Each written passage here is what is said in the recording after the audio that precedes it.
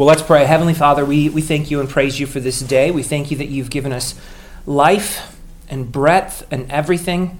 Lord, we thank you for your watch care over us, that you see all that happens in this earth. You see all the good, all the evil, and you take it all into your hand. And one day you will call to account for every evil deed, every wickedness that has taken place, and you will set all things right. God, we thank you and praise you for that. Lord, thank you that we can look into your word today and to see your purposes in the midst of our affliction. We pray, Jesus, that you would help us now by your Spirit. Would you encourage and build our faith? Lord, would you give us a proper understanding of this subject, that we might live faithfully before you, and that we might hold fast to hope no matter what we face in this life. And so we ask it in Jesus' name. Amen. Amen.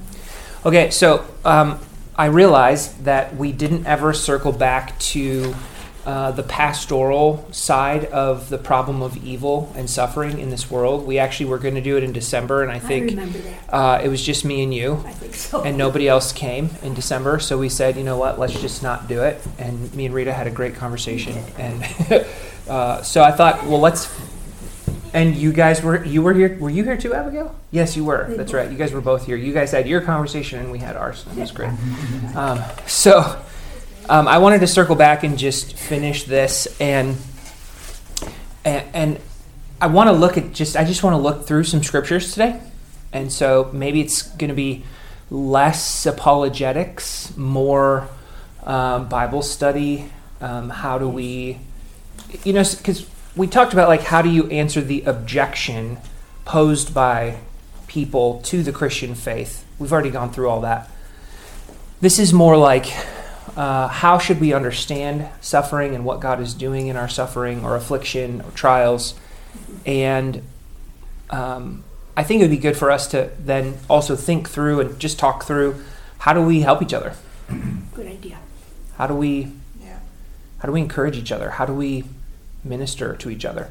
And I don't have like a big long list of things. I just wrote that as a question, and we can jam on that as we get there. But so I'm probably going to be a little bit all over the place in terms of my notes this morning, because I'm picking up where we left off. But I did want to just say a couple of things by way of review, and then we'll jump in to the subject proper. But remember, when we talked about this, we tried to draw a distinction between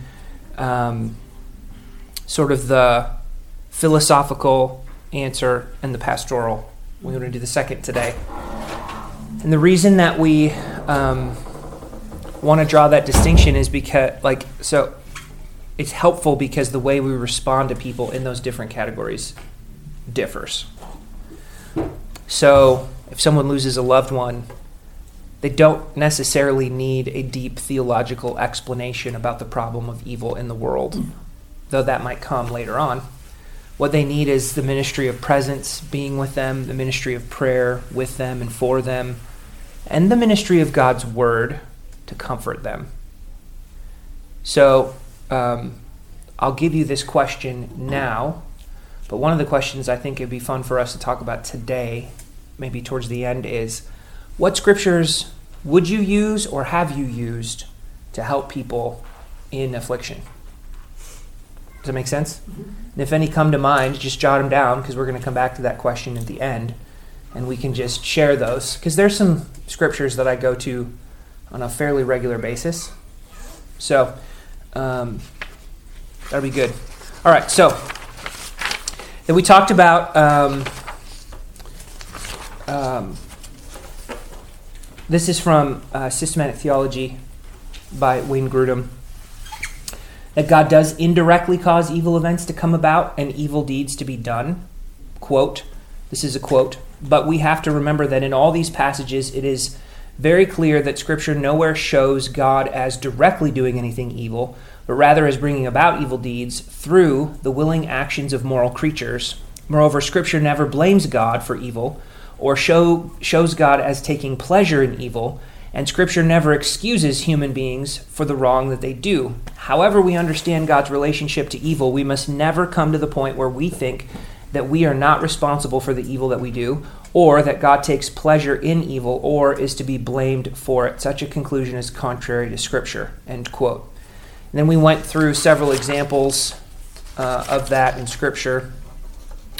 And then we had a summary with these 5 points. God uses all things to fulfill his purposes and even uses evil for his glory and our good, which we'll see as we go through some different texts. 2, nevertheless, God never does evil and is never to be blamed for evil. 3, God rightly blames and judges moral creatures for the evil that they do. 4, evil is real and we should never do evil because it always harms us or others.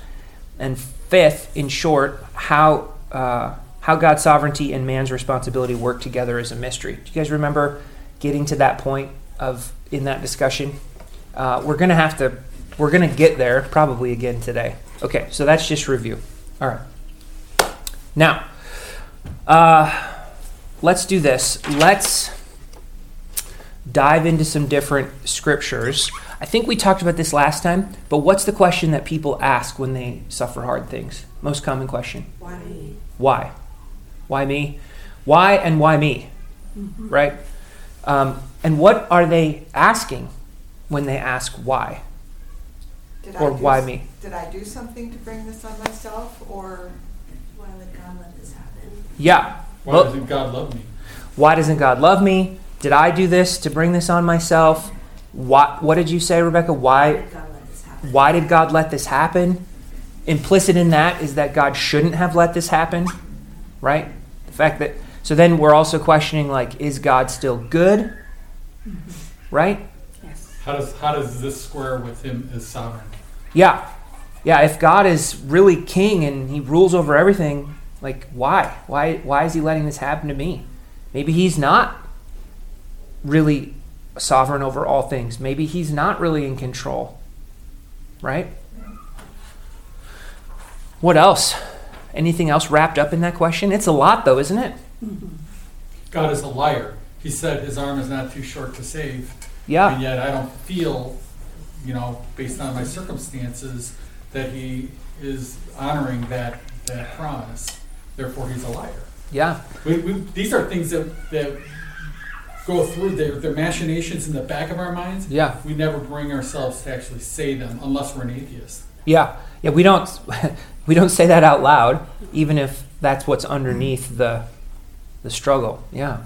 I think it's fair to also say, if we are grounded enough and working hard to understand, where we all stand with God and what His Word says, then maybe our question is just simply positive. Like, well, what is God teaching me through this? Yeah. Or what, why did God allow this, and what should I know? I do think I'd like to think that there's a measure of both in us. Yeah.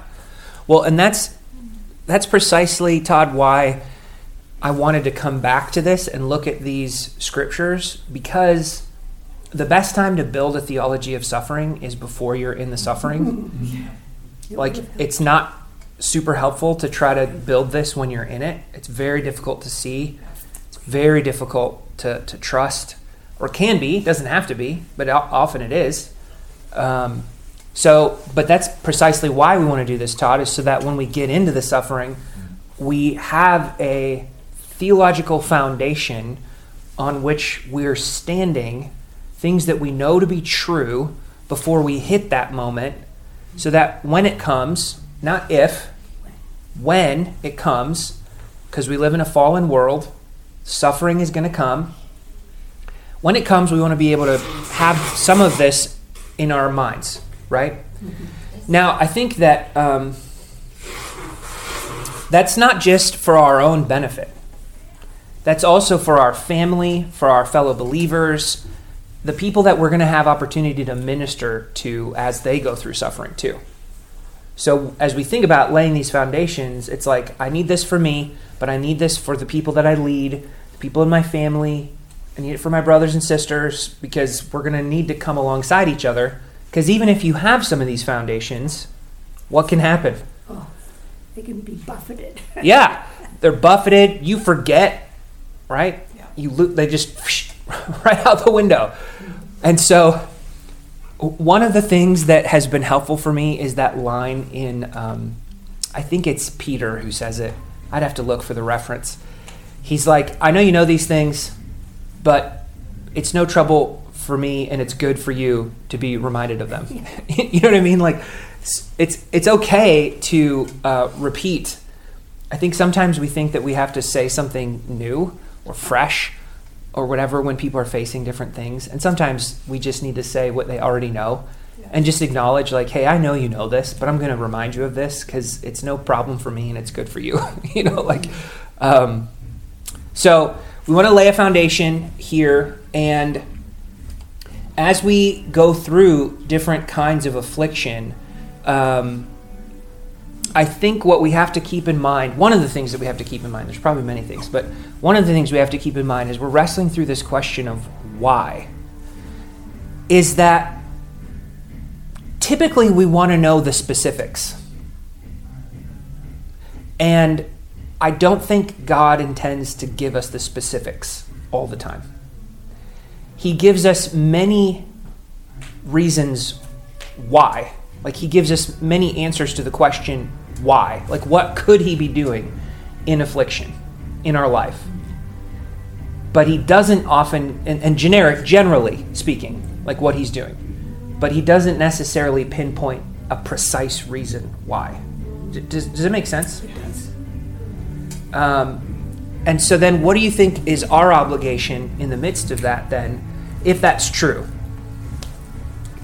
Trust. Yeah, Wait trust it. patiently. Patience. Yeah, say, what was the first part? Wait patiently. Yeah, wait patiently. Yeah. Do we believe God? Yeah, Do we believe that He's good? yes. So reminding ourselves of who he is. He's got good works planned in the midst of this, right? We have to trust that. We have to trust his word. It's very difficult to do. I think that's a big part of where the battle is. And sometimes it's for a long time. Yeah, and sometimes it's for a long time. That's right. The very word suffering implies waiting. Yeah. And enduring. Yeah. Yes. Mm-hmm. Yep. Okay. So we want to be anchored in the Scripture because it gives us comfort. I think we all want to be anchored in the Scripture because it helps keep us from drawing false conclusions about God, about who he is, about what's going on. And it's comforting to know that God in his wisdom and his faithfulness is at work redeeming our suffering for his good purposes. So I want to talk through some of God's purposes for suffering. And if you have your Bibles, let's just go through some of these scriptures. Let's look at Romans chapter 5 and Romans chapter 8 first. Can someone read Romans 5 verses 2 through 5 for me? I will. Okay. Through him, we have also obtained access by faith into this grace in which we stand, and we rejoice in hope of the glory of God. Not only that, but we rejoice in our sufferings, knowing that suffering produces endurance, and endurance produces character, and character produces hope. And hope does not put us to shame, because God's love has been poured into our hearts through the Holy Spirit who has been given to us. Okay. All right. As we go through, let's just see if we can maybe identify what is one purpose that God has in our afflictions. What, according to this, what's a purpose that God has? He's producing godly character in us and strengthening our faith. Yes. He's producing godly character and strengthening our faith through our suffering. And here, too, I didn't think about this, but I started thinking about, like, this verse 5 about hope. There's maybe a confirmation of our our faith, a strengthening of our faith through the midst of it. I think a key word here, and I tend to overlook the traits that come, but the word produce, we always associate, or I want to presume, I always associate suffering with taking away, Yeah. subtraction, Mm-hmm. Yep. rather than addition. And here, it's actually being constructed. No, God is using what seems to you to be subtraction, actually to provide, to add and multiply, in fact, in us good things. Yeah. Yeah, absolutely. That's a great way to think about it. Because even when there's something that is subtracted, i.e. you're going through loss, like we're not saying like, we're not denying the loss. Exactly. We want to also recognize that there's other good that comes with it. Yeah. All right, let's look at Romans 8, 28 and 29. And we're still in number 1. So I'm going to give sort of 9 answers to the question why. We're still on number 1 right now. Romans 8, 29. What did I say? 28, 29. Will someone read that? Go. And we know that for those who love God, all things work together for good, for those who are called according to his purpose. For those whom he foreknew, he also predestined to be conformed to the image of his Son, in order that he might be the firstborn among many brothers. This is a key text for us in laying a foundation for suffering and the answer to the question, why. It's key for 2 reasons. One, everybody points to it. People are very familiar with this verse. Sadly, they often take it out of context and misapply it. What's the why here? What is the purpose here in these verses? To conforming us to his image. Yeah, whose image? Christ's image. Yes, to form in us the image of Christ. Right? So how have you heard maybe this verse sort of taken out of context and misapplied? That people frequently use the part that says, and we know for those who love God, all things work together for good, period. And not the fact that we have to be in him in order for this good to be accomplished. Yeah, that's number 1. This is not a blanket promise for all people everywhere. This is a specific promise for a certain group of people, and it's for God's people. Amen. This is not a promise for every Indeed. Joe Blow who's out there. You can only claim this promise if you're in Christ. You belong to him. So that's problem number 1. It shifts the burden to the sufferer, as it were, because the fact that they're not seeing good in this, suffering, which may very well be the product of evil, it's your fault that you need to find the good in this. Yeah. Yeah, we don't ever really want to do that, do we? No, we don't want to do that. And it's important. I lost my train of thought. I was going to say something along the lines of, in all of this, we're not ever really trying to minimize the suffering or the pain or the bad. Oh, no. None of this is to say like, hey, suck it up, because God has good that he's. Does it make sense? Absolutely. All of this is coming with compassion and love and grace and gentleness and patience and in all the things that we say. The way that I normally see this verse misused is people will say something like, well, this bad thing happened to you, but don't worry, God's going to give you something better. He's going to bring something even better because he took away this, oh, your girlfriend broke up with you. Don't worry, he's got an even better girl out there for you. Your child died. Whatever it is. Yeah. That's a tough thing. How are you going to fill in that blank? Yeah. Dog dare you, right? There's a whole book. There was a Puritan who wrote a whole book on this verse. It is well worth all things for good. Thomas Watson, right?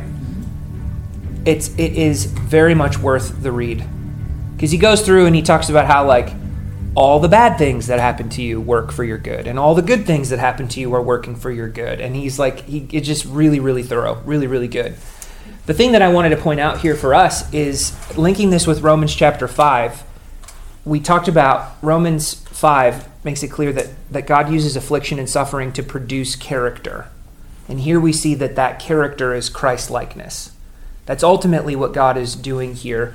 He's one of the reasons that God has for our affliction is to shape us into the image of Christ and greater godliness. That's purpose number one.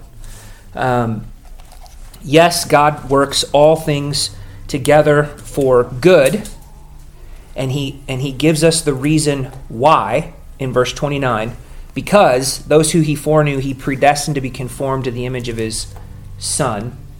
And then there's one last text here. I'll just read it. This is 1 Peter 2:21. Sorry, what did I say? 1 Peter 2:21 to 23. I'll go back just one verse. But if when you do good and suffer for it, you endure, this is a gracious thing in the sight of God. For to this you have been called, because Christ also suffered for you, leaving you an example so that you might follow in his steps. He committed no sin, neither was deceit found in his mouth. When he was reviled, he did not revile in return. When he suffered, he did not threaten, but continued entrusting himself to him who judges justly. Isn't it interesting to know that God is preparing his people to suffer for following him? Like, hey, just so you know, you're going to do the right thing. You're going to do what pleases me, and you're going to suffer for it. But this is a good thing. I prepared you for this. You're called to this, to follow in Christ's footsteps, Christ's example. We should not be thinking of the Christian life as one where we merely walk from victory to victory without facing any kind of affliction or suffering. Your best life is not now. I'm sorry, Joel Osteen. That is not true. Go ahead.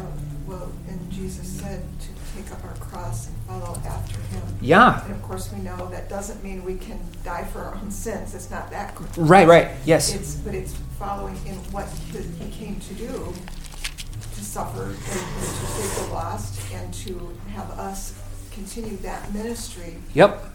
How can where the servant is not greater than the master? That is exactly right. But we want to be. We act like we should be. We act like, hey, he did the suffering. Now I get the blessing. And just leave it at that. Remember that thought for tonight, because we got 2 Corinthians tonight, and that will fit with some of what we're going to talk about in 2 Corinthians. So then there's some suffering whose fulfillment of the ultimate purpose will not be known until we're in the presence of God, which should point even the unbeliever to Christ. Even David said in 2 Samuel 12, but now he is dead, speaking of his son with Bathsheba. Why should I fast? Can I bring him back again? Amen. I shall go to him, but he will not return to me. Amen. And so there are some consequences of suffering that cannot be rationalized or replaced this side of heaven. Yep. Therefore, it behooves one to look toward heaven. Yep. And not, Absolutely. what does it take for me to get from here to there? Yeah, 100%. And I think that is, in terms of how do we help people, that's going to be one of the key components. Because I think as we look at the scriptures for an answer to this question, the only ultimate answer is to extend the timeline through to eternity. And that's how we orient and how we get the right perspective on heaven. And we'll talk about that more. But that's ultimately where we want to be anchored and where we want to help anchor people as they go through affliction. So let me just read two more and then we'll move on to the second one. So endurance, character, and hope is learned through suffering, Romans 5. James 1, 2 through 4 says, count it all joy, my brothers, when you meet trials of various kinds, for you know that the testing of your faith produces steadfastness, and let steadfastness have its full effect, that you may be perfect and complete, lacking in nothing. Again, Psalm 119:71 says, it was good for me to be afflicted, so that I might learn your decrees. So God uses affliction to grow us in Christ-likeness, in godliness, in character. So we've just looked at Romans 5, Romans 8, 1 Peter 2, James 1, Psalm. That's 5 scriptures right there, and I'm sure we could add others to it. Can I add one? Yeah, please. Yeah, go ahead. This is my go-to. Yeah. It's several verses because it's 1 Peter 1. Yeah. the 3 through 8. We're probably going to use it. Let me see. Let me look and see if I have it somewhere. Yeah. Yes. We're going to come back to it. Yeah. Okay. 1 Peter Great. 1, 3 through 8. Yes. Yeah. Yes. That's a great text. We're going to be looking at it in just a minute. Awesome. Okay. All right. So, number 1, to shape us into the image of Christ in greater godliness. Number 2, let's look at Psalm 39. Psalm 39, if you have your Bibles, turn there. Okay, Psalm 39.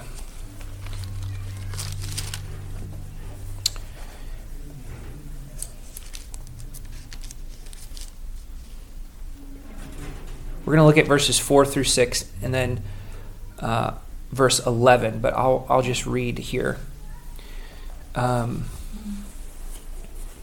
O Lord, make me know my end, and what is the measure of my days. Let me know how fleeting I am. Behold, you have made my days a few handbreadths, and my lifetime is as nothing before you. Surely all mankind stands as a mere breath.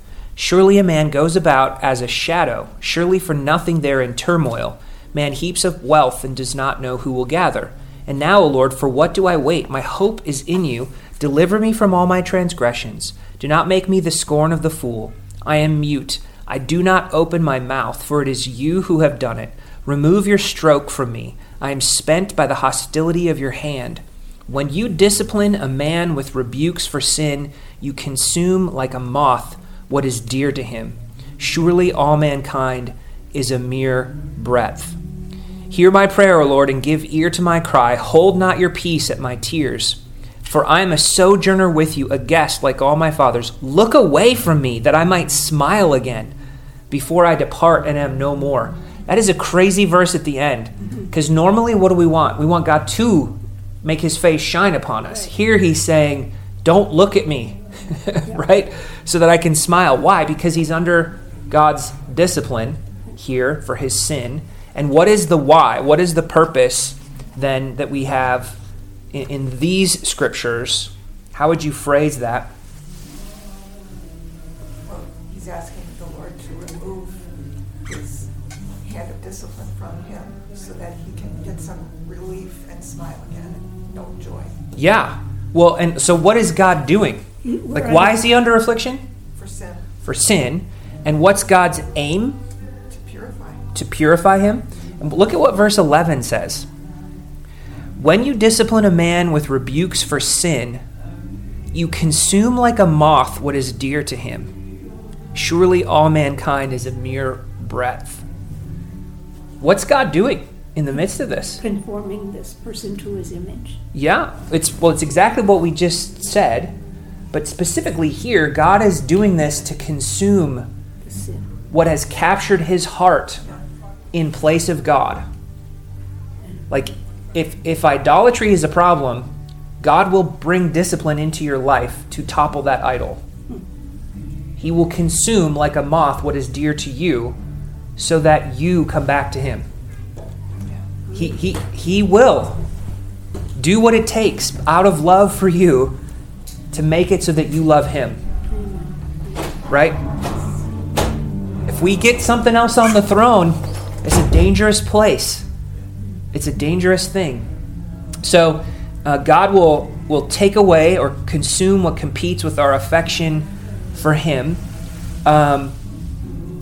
So sometimes God uses suffering to topple the idols that we've been trusting in for identity, security, or happiness.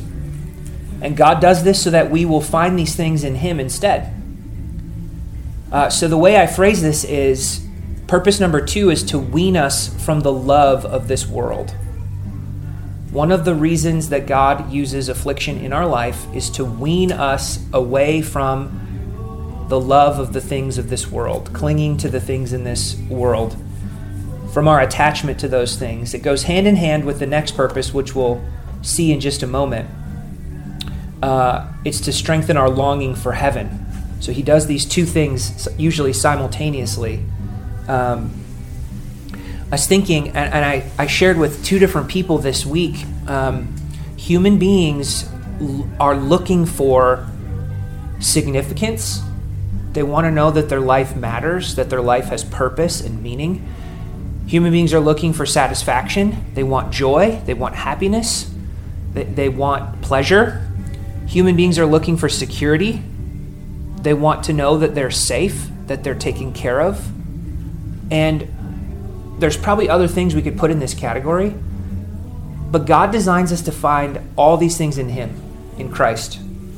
Our significance, our satisfaction, our security. And when we look other places, that's what idolatry is. It's trusting in something other than God to provide our significance. That could be achieving in sports, achieving in the work world, having successful children. As a mom, like, hey, I did my job, my kids are awesome. We look to other places for our satisfaction. That could be entertainment. That could be good things too, right? Yeah. It's not always sinful things that we look to. It's good things that become inordinate. Right, Dan? Yeah, I remember that. Yeah. We just talked about this at men's ministry. Yep. And then also our security. We want to know that we're safe, that we're taken care of. And so, but we might trust in our bank account. We might trust in our retirement fund. We might trust in a person. We might trust in our husband more than God, right? But ultimately, we need to find these things in the Lord, right? Okay, so purpose 2 then, to wean us from the love of this world. Purpose 3, another scripture for the previous one that we didn't look at is Hebrews 10, 32 to 39, but we'll skip that. But I'll just say it so you can have it for reference. All right, so to strengthen our longing for heaven is purpose 3. Let's go back to Romans chapter 8. Sorry, we're flipping around so much in the scriptures. Romans 8. Will someone read verses 16 through 18 for us? Go ahead. The Spirit Himself bears witness with our spirit that we are children of God, and if children, then heirs of God, fellow heirs with Christ, provided we suffer with Him, in order that we may also be glorified with Him. Amen. For I consider that the sufferings of this present time are not worth comparing with the glory that is to be revealed to us. Amen. And I'll just add verse 23. Not only the creation, but we ourselves who have the first fruits of the Spirit groan inwardly as we wait eagerly for adoption as sons, the redemption of our bodies. And verse 25. But if we hope for what we do not see, we wait for it with patience. I'm pointing to these verses so that we can see the theme here. What's the theme here? Remember, we're trying to answer a question, what is God doing in my affliction, in my suffering? What's the purpose here? What's one of the purposes we see here?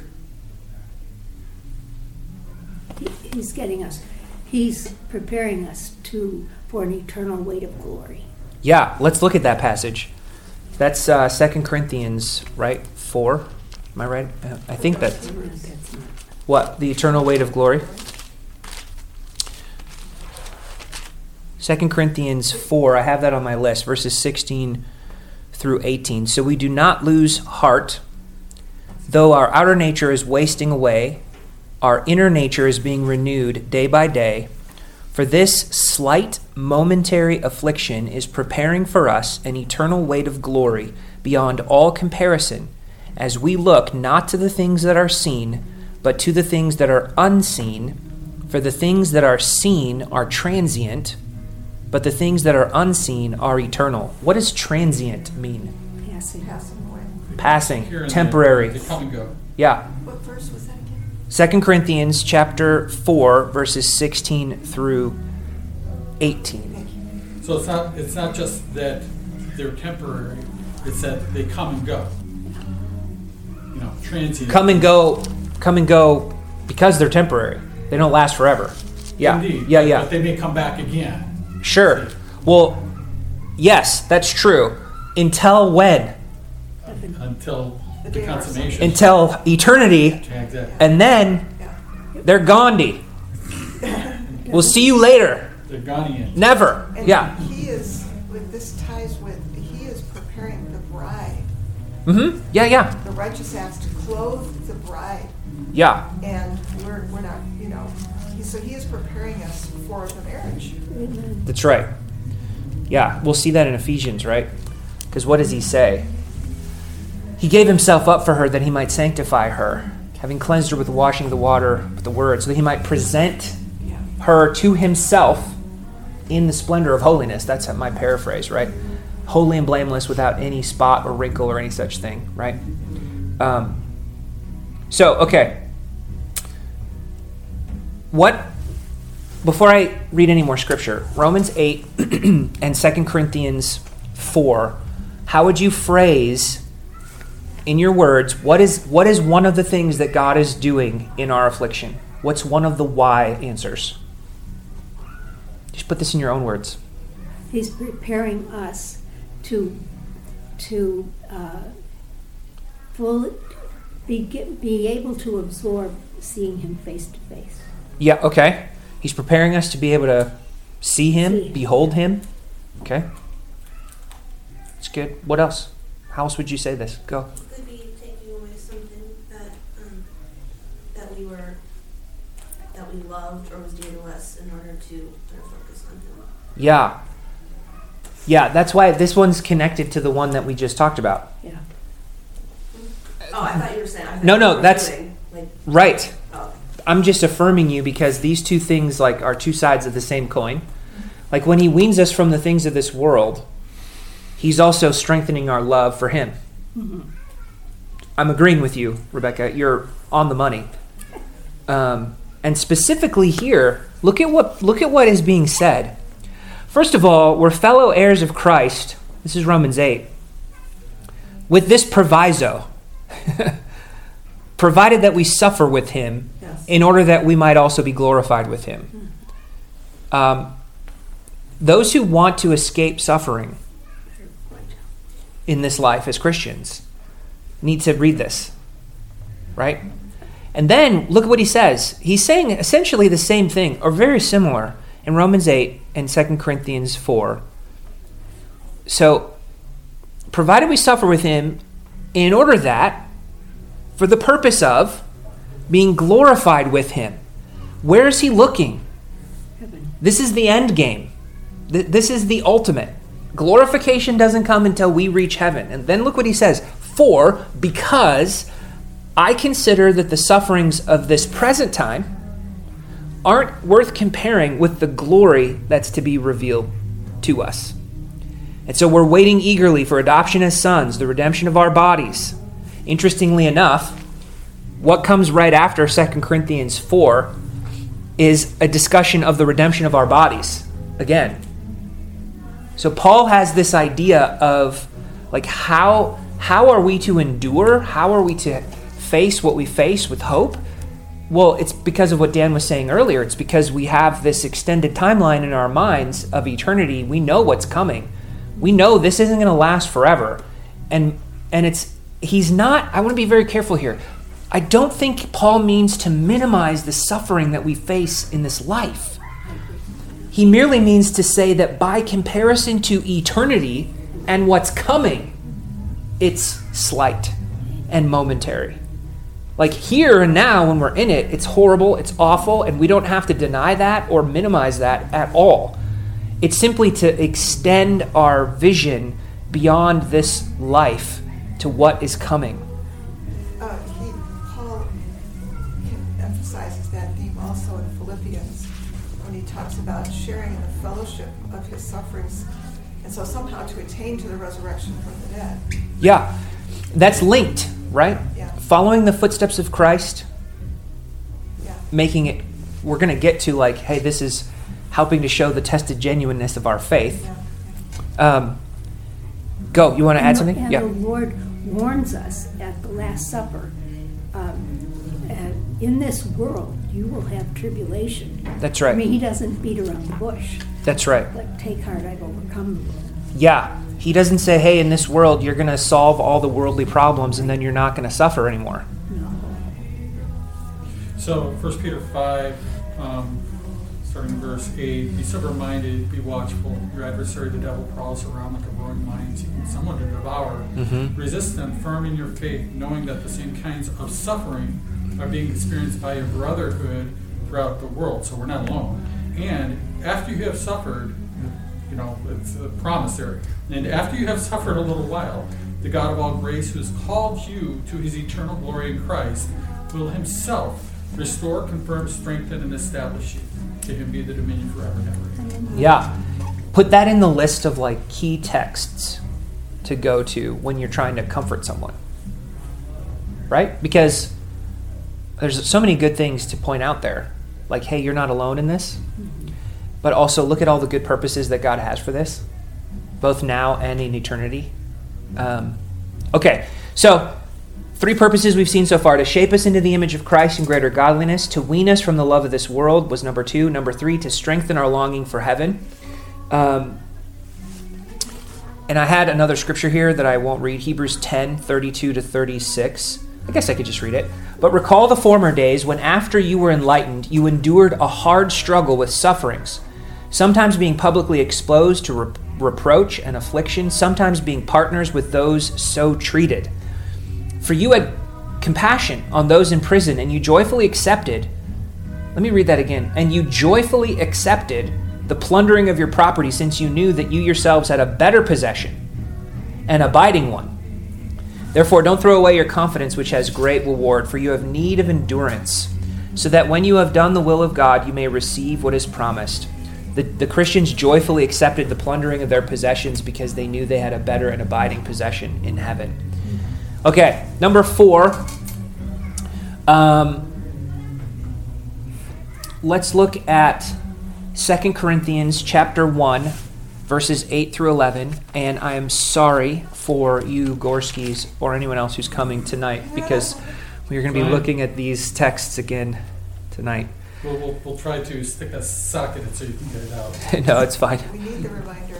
Yes, amen. No trouble to me. It's good for you. All right. 2 Corinthians 1, 8-11. Oh, there's 2 things that I want to point out here in this text. Two reasons. And they're backwards in my notes, but I'll flip them around because it'll put them in the order of the text itself. So let's look at verses 3 through 11. Will someone read 2 Corinthians 1, 3-11 for me? Who's got that and can read that for us?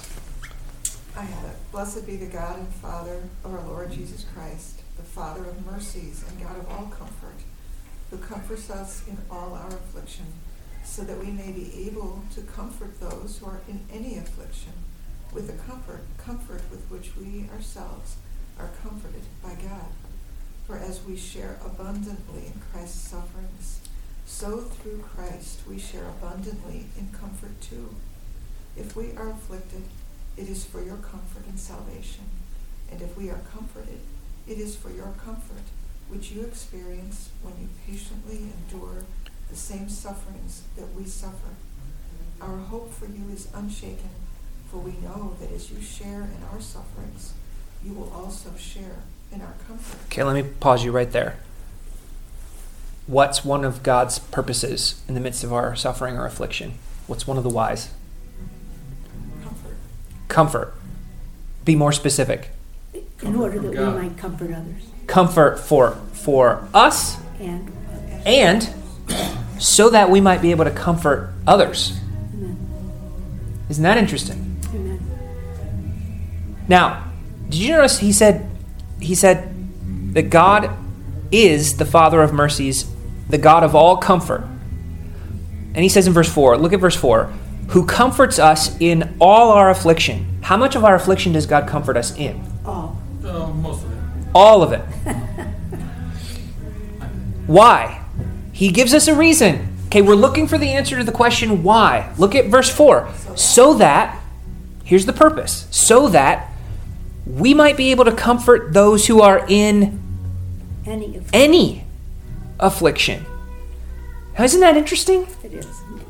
How is it that we can comfort someone in any affliction? The answer to the question is the source of our affliction differs. Correct. But the source of our comfort is the same. Does that make sense? Amen. So you could be suffering for any number of reasons. It's not really why you're suffering. Like, I don't have to have suffered the exact same thing that someone else has suffered in order to point them to the comfort that they have in God, Amen. the comfort that is available to them. That should be a burden-removing encouragement for us as we seek to help people who are facing affliction.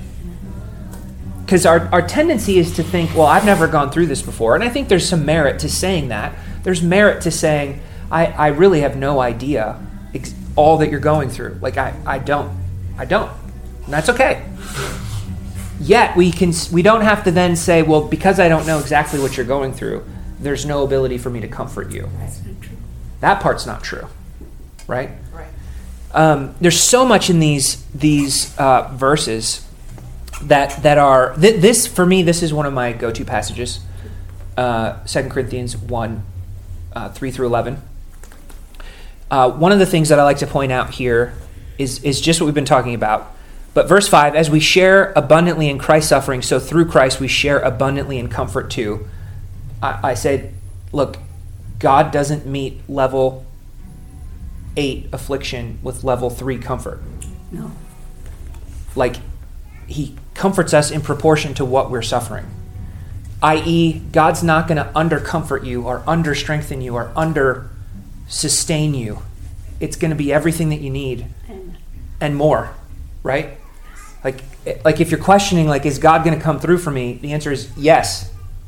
Abundant suffering is matched with abundant comfort. It's in proportion to what we face. It's a tremendous encouragement. Amen. Also, I point out here in these verses that there's no doubt in Paul's mind that God will do these things. He will comfort you. Like, he says it here. He's like, verse 7, our hope for you is unshaken, for we know that as you share in our sufferings, you will also share in our comfort. Amen. Not like, I hope that you might share in our comfort. You will share our comfort. So, problem with that is the comfort I want is ice cream, and the comfort God is giving is broccoli. What do you mean by that? Well, I don't want ice cream, personally. We tend, well, no, the idea is that Okay, I'm sorry. we want God to comfort us on our terms. Yes, that's right. Yep. And so part of the purpose of suffering is to have us adapt ourselves to be able to appreciate the comfort that God offers on his terms, so that we can see the latter end of things more clearly. Well, let's just popcorn some of the ways that God comforts us in the midst of our affliction, right? So what does he do to help us? How does he help? How does he comfort? I can't think of the right word, but when we read his word, his Holy Spirit works within. We experience comfort within from the Holy Spirit. Yeah. And we also experience it from without, the Holy Spirit in fellow believers who come alongside. Yeah. And some of that Holy Spirit comfort is going to be pointing us back to what's true about some of these whys. Yeah. Ultimately, where we're headed, where we're going. Amen. So part of God's comfort is pointing us to the truth and reminding us of his promises, his great and precious promises, right? There's more to it than that, though. That when you're going through the suffering, Christ is with you through the whole thing. So your relationship with him is deepening in a way that a person who's not suffering doesn't experience. Yeah. And that is in itself another purpose, right? It's linked to some of the things that we've already seen before. But I think one of the comforts here is precisely this. And it's I guess it's the fifth reason. So fourth reason was to be able to comfort those with the comfort we have been comforted. But fifth would be to increase our dependence and hope in God. And here we're going to look at verses 8 through 11, but we're also going to look at 2 Corinthians 12, 9 through 10, which are very well-known verses. It's remember when Paul has the thorn, and what does he ask 3 times? Take it away. Like, get me out of this. Take it away from me. I don't want it. Isn't this exactly what we pray when we're going through our affliction? That's exactly what we pray. And rightly so. There's nothing wrong with that. Jesus himself said, take the cup away from me. I don't want it. I don't want it. Now, he got to the place where he was saying, not my will, but yours be done. Right? Surrendering to the Lord and depending on him. So Paul prays, take it away. Take it away. Take it away. I don't want this. I don't want this. What does God say? My grace is sufficient for you. My power is made perfect in weakness. Since we're talking about it, we might as well look at it. My grace is sufficient for you. My power is made perfect in weakness. Here's Paul's conclusion. Therefore, I will boast all the more gladly of my weaknesses, so that the power of Christ may rest on me. For the sake of Christ, then, I'm content with weaknesses, insults, hardships, persecutions, and calamities. For when I am weak, then I am strong. There are times in the scriptures where you read the Bible and you realize how far short our own faith is from what Paul experienced, from what they had. And it calls us to say, God, get me to that place. Because I don't think most Christians today have that perspective at all. Like, at all. I agree. We don't have that. I want that. And I believe that you guys want that too. This isn't like a condemning guilt trip. This is like, wow, this is where we need to be going. This is how we need to see things, how we need to look at things. Boy, do we want that. But where does that come from? It's not coming from Paul, right? He has a deep experience of the sustaining grace of God in the midst of his affliction that enables him to say this. In other words, God not only says this to him, but he experiences the reality of this for him, and then he can say this because he knows it to be true, because he's experienced it and he knows the goodness of it, right? This isn't like a theoretical thing for Paul. He's in the thick of it. He's experiencing it. He knows God's grace sustaining him through it. And then he can draw this conclusion. It's like what you said earlier, one of the things that you said earlier, I think it was you. Just this, or maybe it was you, bringing us closer to God, right?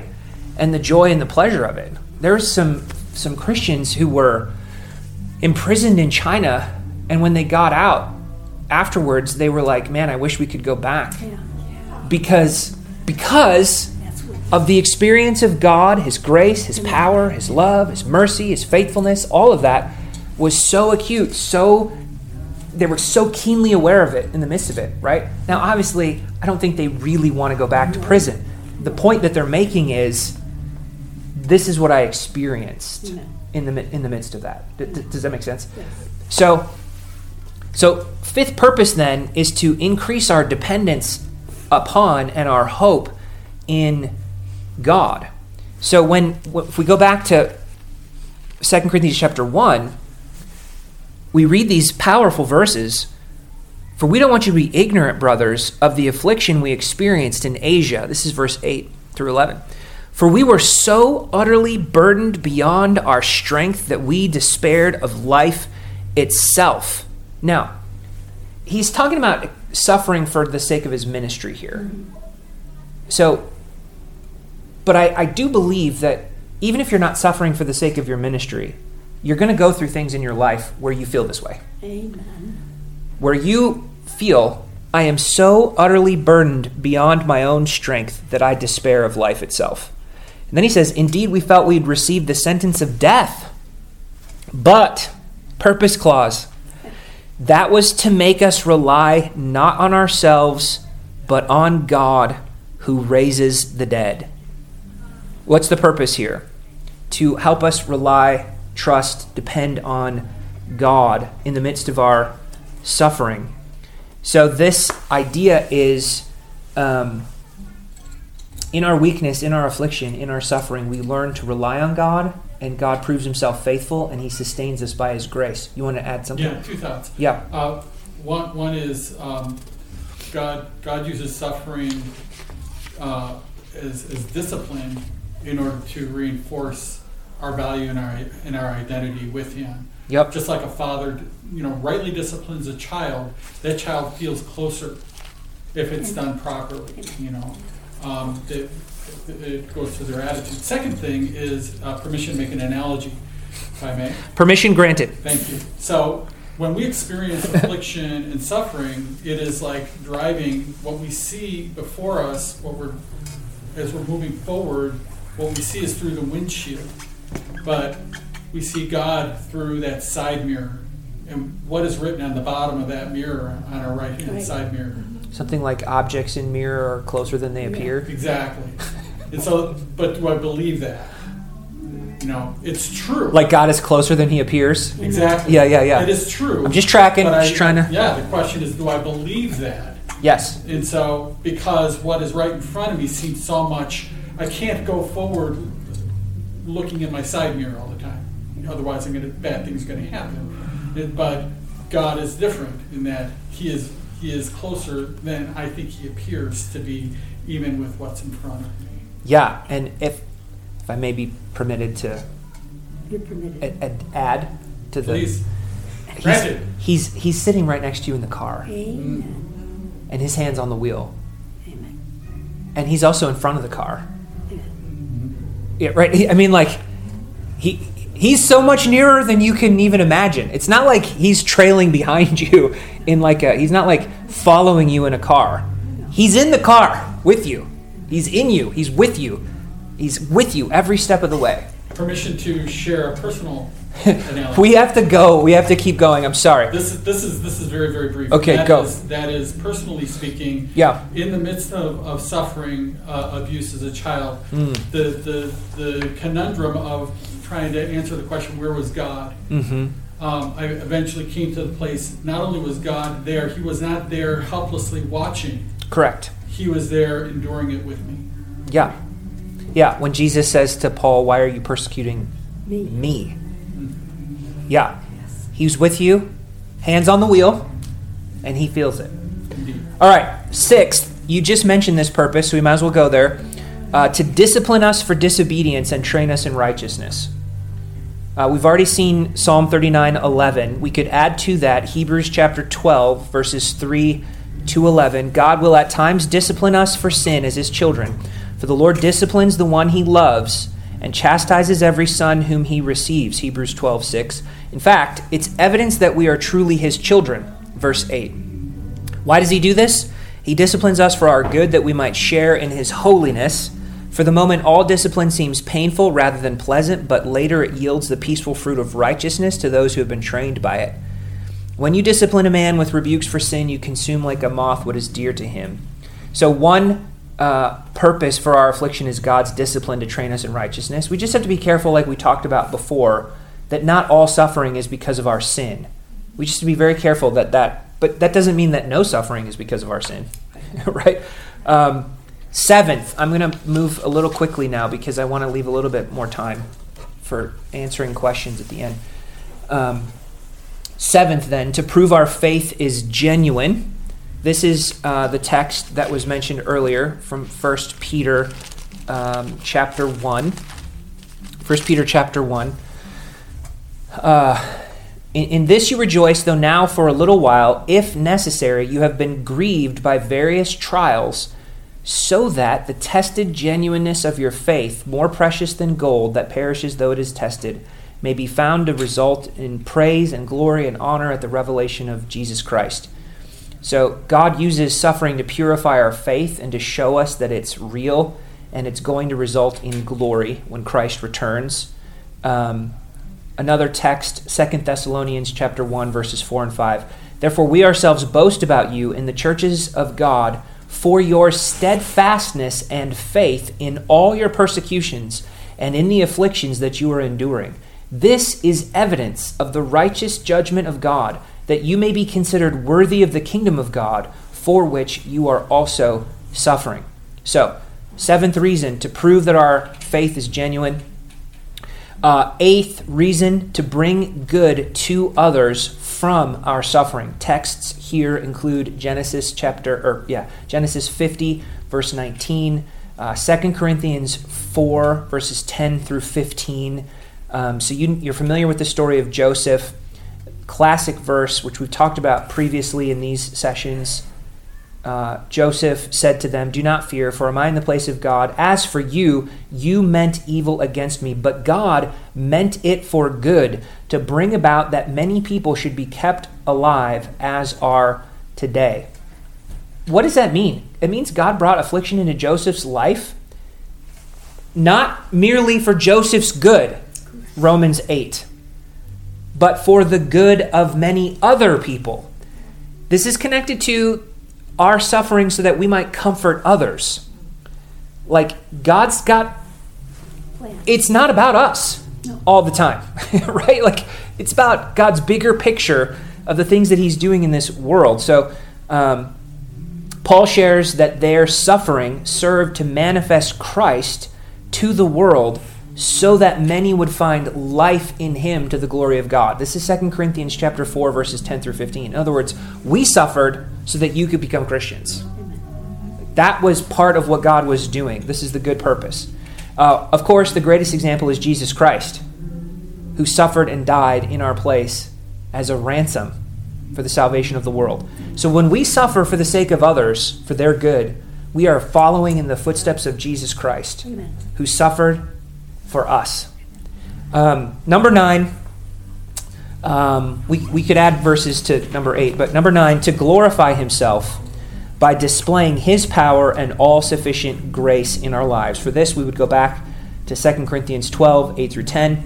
We could add to this John chapter 9, verses 1 through 3. As he went along, he saw a man blind from birth. His disciples asked him, "Rabbi, who sinned, this man or his parents, that he was born blind?" Jesus answered, "It was not that this man sinned, or his parents, but that the works of God might be displayed in him." Again, my grace is sufficient for you. My power is made perfect. It's displayed in weakness. So I've said this before. There are 2 ways that God gets glory for himself in the midst of our affliction. One way, one path, is for God to deliver us from that affliction, to bring the healing, to bring the deliverance, to bring the protection, to get us out. And he does, often. But another way that God gets glory for himself is his sustaining grace through our affliction.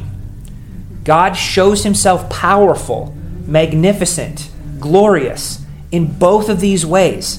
So it's not to say that if God doesn't deliver me from this, he's not glorious, majestic, good, powerful. It's just that he's displaying his goodness, his majesty, his power in a different way. But both lead to his glory. Okay. When we understand the purposes of God in suffering, we can say with the psalmist, "I know, O Lord, that your laws are righteous, and in faithfulness you have afflicted me." Psalm 119, verse 75. Paul Tripp points out in his book, Suffering, we never come to our suffering, this is a quote, we never come to our suffering empty-handed. We bring our past experiences, our perspective, and especially our theology. He writes, "What you think about yourself, about life, about God, about others will profoundly affect the way that you think about, interact with, and respond to the difficulty that comes your way." In other words, this means that what we bring to our suffering will either make it better or worse. If you don't have a proper theology, your suffering will be harder than if you did have a proper grounding. That's why it's wise to be equipped with these scriptures and a theology of suffering before we get into suffering, so that it will not remove it, but make the burden lesser. So we want to prepare for these things and study these passages with our family, with our friends. Now, let's end our time here. We have maybe just a couple minutes, and I want to make sure we can talk about this. Just some key things. When someone is suffering, we want to ask why they're asking the question so that we know how to sort of filter. Are they in the philosophical or the pastoral? Because it changes our response. When we talk about this, key truths to remember, we've already mentioned this, so I won't belabor it. God is going to punish all evil, even if they don't punish it, if it's not punished here. Psalm 73 is a key text, right? And it's one of the examples of how, in order to understand our suffering, we have to have the long view of eternity. God will sustain us and is with us, and all of his promises are for us. We could go back through many of the things that we just looked at, those passages. Third, the gospel hope. We have to have, I know it's a cliche now, but like heaven is our home. We have the hope of eternity in front of us. And so we want that perspective. This is how God handles, that's the ultimate answer for evil, is eternity and how God is going to deal with it. God is going to, we can look at how God has dealt with evil through Christ in our own sin. We can look at what God is going to do in triumphing over evil ultimately, setting all things right. And the idea here is that this isn't just like pie in the sky by and by. Like all my hope is future. Yes, your hope is future, but your future hope has present consequences. Mm-hmm. That's the key. Like that's what we have to remember. Like we don't just like say, oh yes, I have this hope in the future, but having that hope for the future changes how we interact with what's happening in our lives now. Our response to suffering, prayer and submission, faith and faithfulness, and supporting others. So I wanted to ask this question, 2 questions, and we don't have tons of time, but it's worth asking. What would you say if I said, how should we respond to someone who is in suffering? What are some of the, bullet points, things that we should do when we're trying to walk with someone who's in suffering? What would you say? How would you respond to that? First, give them a hug. Give them a hug. You're not kidding. No, I'm not kidding. No, I'm saying that's true, right? Right. We put this in the category of the ministry of presence. Have you ever heard that expression before? Yes. What does that mean? In Job, the early chapters of Job, his friends came from afar and they were quiet for a whole week. Yeah, that's the best thing they did. Best. That's right. It all went downhill from there. Yeah, once they opened their mouth, that's it. Best thing they did was sit with Job, ministry of presence. Just be with them. Hug them. And that's because sometimes that suffering, that pain is beyond words. There are no words. Yeah. But presence says Yeah. a lot. Yeah. Well, and what does it say? It's 1 Corinthians, I think. Because of the body, when one member suffers, all suffers together. Part of being in the body is having a love for fellow believers, that when you see a fellow believer hurting, you hurt with them. Amen. Amen. It's true. Like you genuinely hurt for them, so you're with them. Okay, so that's good. Ministry of presence. What else would you say? What can we do in suffering? Pray. Yeah, absolutely. Pray. With them and for them. Right. Yes. Like alone for them, but also with them. When you're with them, you can pray for them, right? Yes. And I think it's really important in those moments to let your prayers be shaped by Scripture. Right? Okay, what else can we do? Presence, prayer, this is great. If we could come up with another P, that would make my heart really happy. How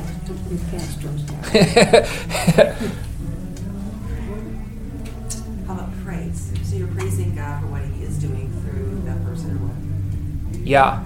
We can always give thanks. Give thanks in all circumstances, right? So praise, thanks. This is great. And maybe proclaim, if we're looking for a way to talk about bringing the Word of God to bear in their lives. Because at the end of the day, they do need truth, not in trite ways, not in condescending ways, not in easy answer type ways, but in real ways. And here we're not thinking in terms of necessarily building them a theology of suffering, but we are thinking here in terms of, look at what the Bible says. There is comfort that God promises for you in the midst of your affliction. So this is where it led me to the last question, and we can end here, just to popcorn some different scriptures that you might point people to.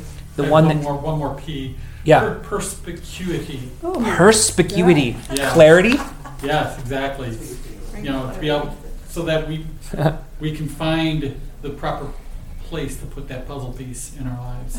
How about perspective? That's a much Exactly, better yeah. word. Perspective, there we go. Perspective. Well, I think that's good. Praise. This is great. And presence. So presence, I'll teach this better next time. Presence, prayer, praise, proclaiming, and perspective. And that's perfect. Well, yeah. Oh, your heart is full. My heart is full. Here are some scriptures that I have gone to. Again, 2 Corinthians chapter 1, verses 3 to 11. Great passage because it promises comfort, and it also teaches us what to do in our affliction. That is to trust God who raises the dead. Right? It helps the sufferer know, what do I do here? Like what's my job? My job is to trust God. Right? It doesn't answer every question, but it does point them in the right direction. Psalm chapter 3 and many other psalms, but Psalm chapter 3 is a great one because it shows what do we do when we're suffering affliction. Verses 3 and 4 tell us what does David do? Well, he remembers who his God is. He trusts in who his God is, and he prays to that God.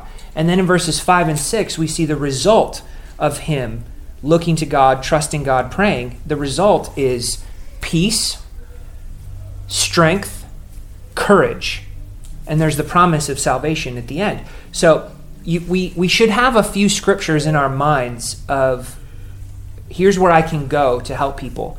If someone's suffering because of somebody else's unrighteousness, wickedness, Psalm 73 could be a great, like, hey, how come this wicked person is getting away with what they're seemingly getting away with it?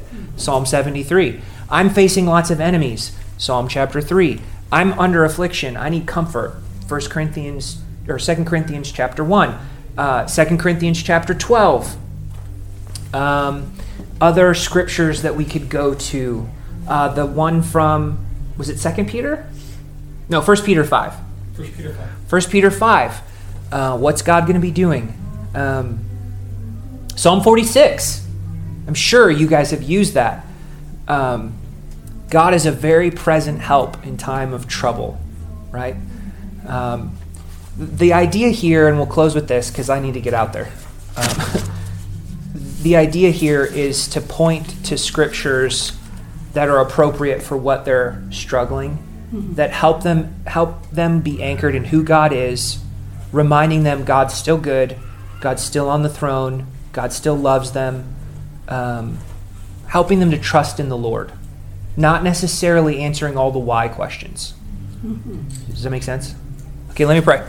Heavenly Father, we thank you for today. We thank you for your word. We thank you, Lord, that you have given us all this truth to anchor us so that we know how to think about and respond in affliction. And Lord, I pray that you would help us to trust these verses now while things are good in our lives, relatively speaking. And Lord, that we would be anchored in them so that when suffering comes, we would know the truth and we could stand fast on the truth. Lord, we ask and pray that you would help us to be wise, winsome, compassionate, loving, gentle as we seek to minister to the people around us who are going through various kinds of affliction in their lives. Lord, whether it's the grief of loss or suffering for whatever reason, Lord, would you give us the ability to faithfully minister to them and encourage them and ultimately point them back to you, the God of all comfort. We ask this in Jesus' name. Amen. Amen.